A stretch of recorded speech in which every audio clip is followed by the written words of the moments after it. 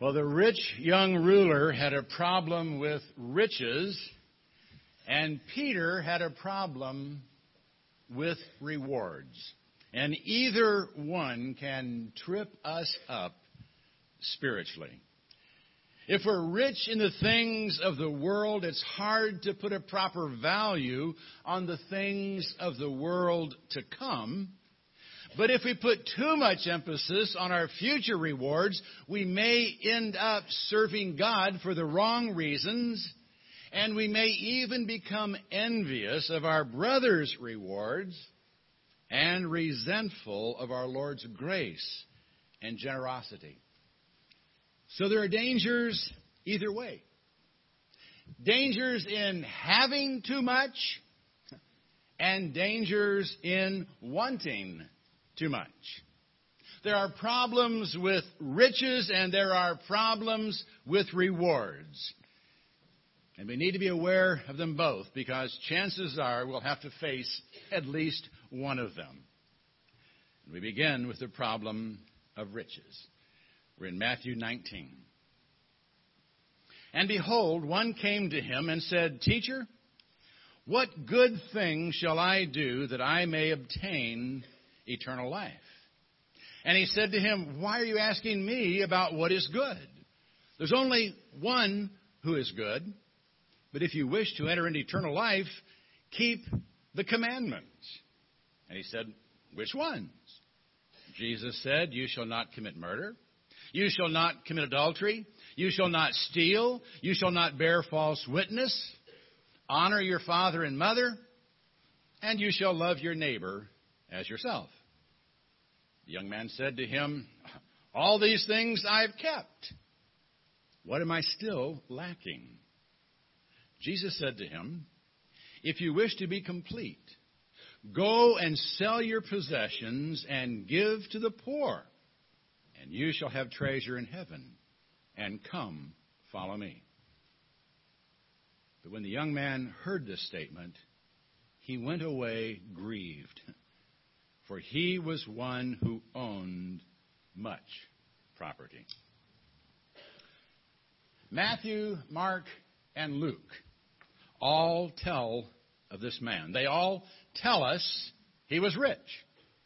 Matthew also tells us he was young, and Luke that he was a ruler, probably the ruler of a synagogue. And so we generally refer to him as the rich young ruler. Well, Mark tells us that he ran up to Jesus and knelt before him and asked, "Good teacher, what shall I do to inherit eternal life?" Now, Matthew phrases the question a bit differently. "Teacher, what good thing shall I do that I may obtain eternal life?" Well, Jesus probed a bit to discover if the man really felt Jesus was able to tell him what was good in the highest sense of the word, since only God can do that. And then went on to suggest that if he wanted to enter into eternal life, he should keep the commandments. When asked which ones, Jesus listed commandments 6, 7, 8, 9, and 5. And then added a summary of the law that's found in Leviticus: "You shall love your neighbor as yourself." Now, it's interesting that Jesus didn't mention the first 4 laws that deal with a man's relationship with God. Having no other gods before him, having no idols, not taking the Lord's name in vain, and keeping the Sabbath. Nor did he mention the last one, coveting your neighbor's property. Now, Jesus could no doubt tell that this man was very wealthy. Perhaps he also knew that he had accumulated his wealth by coveting his neighbor's property, working on the Sabbath, and giving the Lord a bad name by shady business deals. It may have been obvious that money had become his god, an idol that he served. But Jesus didn't mention those things. He merely said, "Don't murder, Don't commit adultery, don't steal, don't lie, and honor your father and mother. And it is interesting, again, that Jesus quoted the one relating to his father and mother, the fifth commandment, after the others, almost as if emphasizing it. Maybe he was hinting that he knew the man hadn't been honoring his parents, hadn't been caring for them financially as he should have. But whatever the reason for the commandments he quoted and in what order, the man said he had kept them all from his youth up. But still he knew something was missing. And he asked what it might be. Apparently he recognized that even though he had kept the law, at least the law as it pertained to obvious sins, he still wasn't right with God. And he sincerely wanted to know what was lacking in his life. Well, Mark tells us that Jesus felt a love for him and told him if he wanted to be complete, if he was serious about doing what needed to be done to get right with God, he should sell his possessions and give to the poor. He assured him that he would then have treasure in heaven, and he invited the man to come follow him. Now, this is the only place where Jesus told a man he had to sell his possessions in order to gain treasure in heaven. So we must not apply this universally and say only that those who sell their possessions and give to the poor will go to heaven. Now, Jesus did say no one could serve God and mammon, the money god. But he didn't say everyone had to get rid of their possessions to serve God. This man, however, did. Money had become his god. And the only way for him to denounce his god was to get it out of his life. So Jesus told him to get rid of the things that had enslaved him and come follow him. The man couldn't do it. He couldn't do it. He had too much stuff. And it was too important to him. He couldn't give it up, even for Jesus. So he went away, grieving. And Jesus, I'm sure, was grieving as well when he said to his disciples, "Truly I say to you, it is hard for a rich man to enter the kingdom of heaven. And again I say to you, it is easier for a camel to go through the eye of a needle than for a rich man to enter the kingdom of God." Now, there's no need to suggest, as some have, that Jesus was picturing a camel squeezing through a small city gate known as Needle's Eye.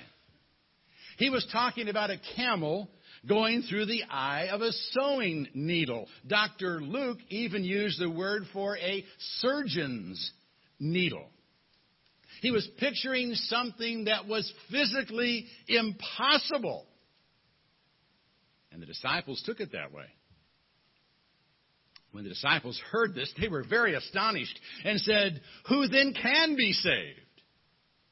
And looking upon them, Jesus said to them, "With men this is impossible, but with God all things are possible." The disciples were stunned. You know, physical riches had long been viewed as a sign of God's blessing, and now Jesus was saying it was easier for a camel to go through the eye of a needle than for a rich man to get into heaven. You know, if those who have been blessed by God couldn't make it, who could? Good question. And Jesus' answer is no one on their own. But with God, all things are possible. God can change even a rich man's heart and make him fit for the kingdom of heaven. But he has to be willing to put God first, and the more he has, the harder it is. That is the danger of riches.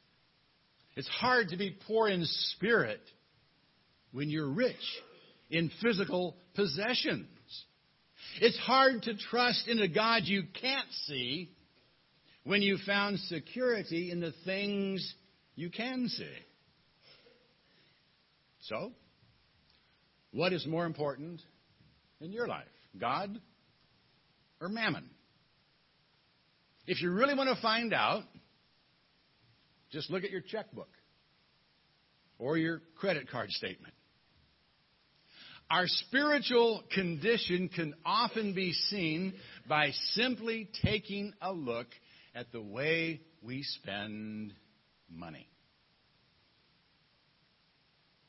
If you're not investing a sizable portion of your income in spiritual things, using your wealth in ways that bring honor and glory to Christ, you may have the same problem the rich young ruler had. And if you do, don't refuse to do what Christ would have you do to get your priorities straightened out. If you're not tithing, giving 10% of your income for kingdom work, you may need to rethink what you do give. And if your luxuries are costing you too much or consuming too much of your time, you may need to unload some of your stuff so you can do more for others. Ask the Lord what you need to do. And when you get the answer, don't walk away grieving because your things are too important to you. And if you don't have a lot of things, don't assume you have no problem in this area. Peter didn't have a problem with riches, but he did have a problem with rewards. Let's read on. Then Peter answered, said to him, "Behold, we have left everything and followed you. What then will there be for us?" And Jesus said to him, "Truly I say to you, that you who have followed me, in the generation of the regeneration, when the Son of Man will sit on his glorious throne, you also shall sit upon 12 thrones, judging the 12 tribes of Israel. And everyone who has left houses or brothers or sisters or mother or father or children or farms for my sake, my name's sake, shall receive many times as much and shall inherit eternal life. But many who are first will be last, and the last first." Peter quickly reminded Jesus that while the rich young ruler hadn't been willing to give up his possessions to follow Jesus, they had. They'd left everything. They'd walked away from their businesses and families in order to follow Jesus. So far, so good. It's true. And it's admirable. But then he says, what then will there be for us? In other words, what are we going to get out of this? What's our reward going to be? Now, the question sounds so mercenary, and it is. But Jesus doesn't confront him with it. He simply answers the question. He assured the apostles that they would indeed be rewarded for following him. In fact, he said they would sit on 12 thrones, judging the 12 tribes of Israel when he sat on his glorious throne in the regeneration. Now, what he meant by in the regeneration, we really can't be sure. The only other time the word is used in the New Testament is in Titus 3:5, where Paul speaks of the washing of regeneration, referring to our being made new. The NIV reads, I think, more into the word than's actually there when it translates it in this passage, the renewal of all things. Now, premillennial interpreters see this as a reference to a future millennial kingdom when Jesus will physically reign on earth for 1,000 years, and have him assuring the apostles that they will rule with him during that period. If, however, you interpret Revelation 20 from an amillennial perspective, which, as you know, I do, you have Jesus simply assuring the apostles that they will be privileged to reign with him in his kingdom, which we currently experience as the church. That they will have the privilege of administering the grace and mercy of God through the preaching of the gospel, resulting in the binding and loosening from sin that he spoke of back in chapters 16 and 18. He also assures them that anything they've given up for the privilege of sharing in the regeneration of men's souls will be far than more compensated by the brothers and sisters and fathers and mothers and spiritual children they will find in the church. They will be amply rewarded for their sacrifices, or better stated, their investments in the kingdom. However, he does caution them that many who are first will be last, and the last first. He explains what he means in a parable. For the kingdom of heaven is like a landowner who went out early in the morning to hire laborers for his vineyard. And when he had agreed with the laborers for a denarius for the day, he sent them into his vineyard. And he went out about the third hour and saw others standing idle in the marketplace. And to those he said, "You too go into the vineyard, and whatever is right, I will give you."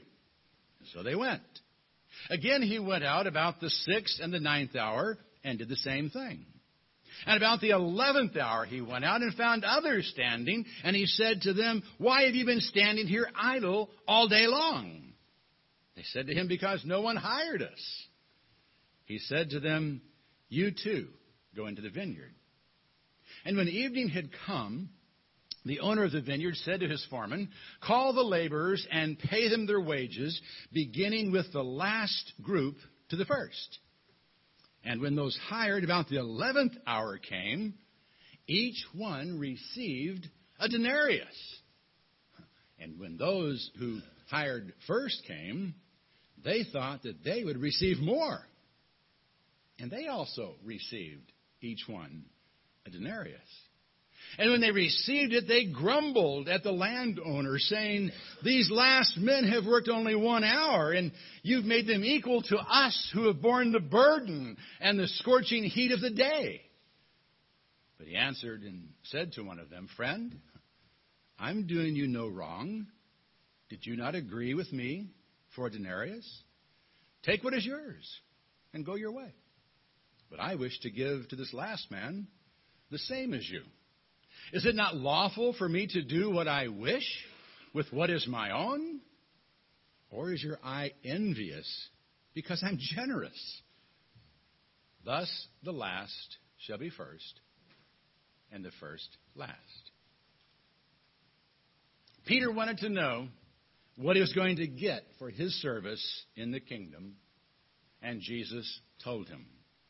But he cautioned Peter not to be too concerned about what he was going to get. Because while he and the other apostles would be the first to be hired to work in his vineyard, others would be hired as well. And if they were worried about what they were going to get, they might not be satisfied with what they got. He explained with a parable, telling of laborers who agreed to work in the vineyard and got what they had been promised, but weren't happy when they saw others who hadn't worked as long or as hard getting the same. Why were they unhappy? Because they were comparing rewards. A denarius was a good day's pay. And they had agreed to work all day for it. But when they discovered those who had worked only part of the day, some only an hour, were getting the same pay, it didn't seem fair. Can't you see them calculating what they thought they were going to get? If the guys who worked for an hour got a denarius, they should get 12. Wow, 12 days' pay for 1 day's work. I'm sure they had it spent before they got to the table. But when they were handed 1 denarius, they couldn't believe it. They started grumbling. Hold on, we deserve more than this. We did most of the work. And we worked in the heat of the day. Come on, give us more. You owe us more. No, the Lord of the vineyard said, I did you no wrong. I gave you what we agreed on. What difference does it make to you what I give to someone else? It's my money, and I can give it to whomever I please. He had done nothing wrong, nothing illegal. Though I'm sure if it happened today, someone would file a suit for unfair labor practices and probably win. But he had done nothing wrong. The problem was in the heart of the workers who had become envious. And that can happen to us if we focus too much on the reward we're going to get. If our only motivation for serving the Lord is the reward that will be ours, we're not going to be happy when we find Him being overly generous to others. If we're always comparing what He does for us with what He does for others, even if He does all that He's promised, we're going to feel slighted. The only reason we give up something is to get something in return. We'll never know the joy of giving. And if we insist on a contractual agreement for everything we do, we'll never discover the joy of undeserved, unexpected blessings. So yes, we will be rewarded for service in the kingdom. But let's not serve for the reward. Let's serve out of love for the King. And let's not worry about what we're going to get. Let's just trust that He will be good to us. He will meet our needs, and He will reward us out of His bounty. If we'll do that, it won't matter who gets what when. All that will matter is that we have the privilege of working in the Lord's vineyard. And that should be enough. There are dangers in being rich, and there are dangers in seeking after a reward. And they both have to do with greed. We'll avoid them both if we'll just surrender our all to the one we call Lord. If we will relinquish ownership of all we have and all we think we deserve and simply become stewards of His riches and grateful recipients of His grace. Are you willing to surrender your all? If you are, take whatever steps are necessary to demonstrate that fact to Him and to His body, the church. Don't walk away grieving because your stuff is too important to you. How sad is that? And how sad will it be at the final judgment? Let's surrender to His Lordship. Let's work out of love for Him. Let's not always be comparing what He does for someone else with what He does for us. It's so easy to get caught up in this comparative thing.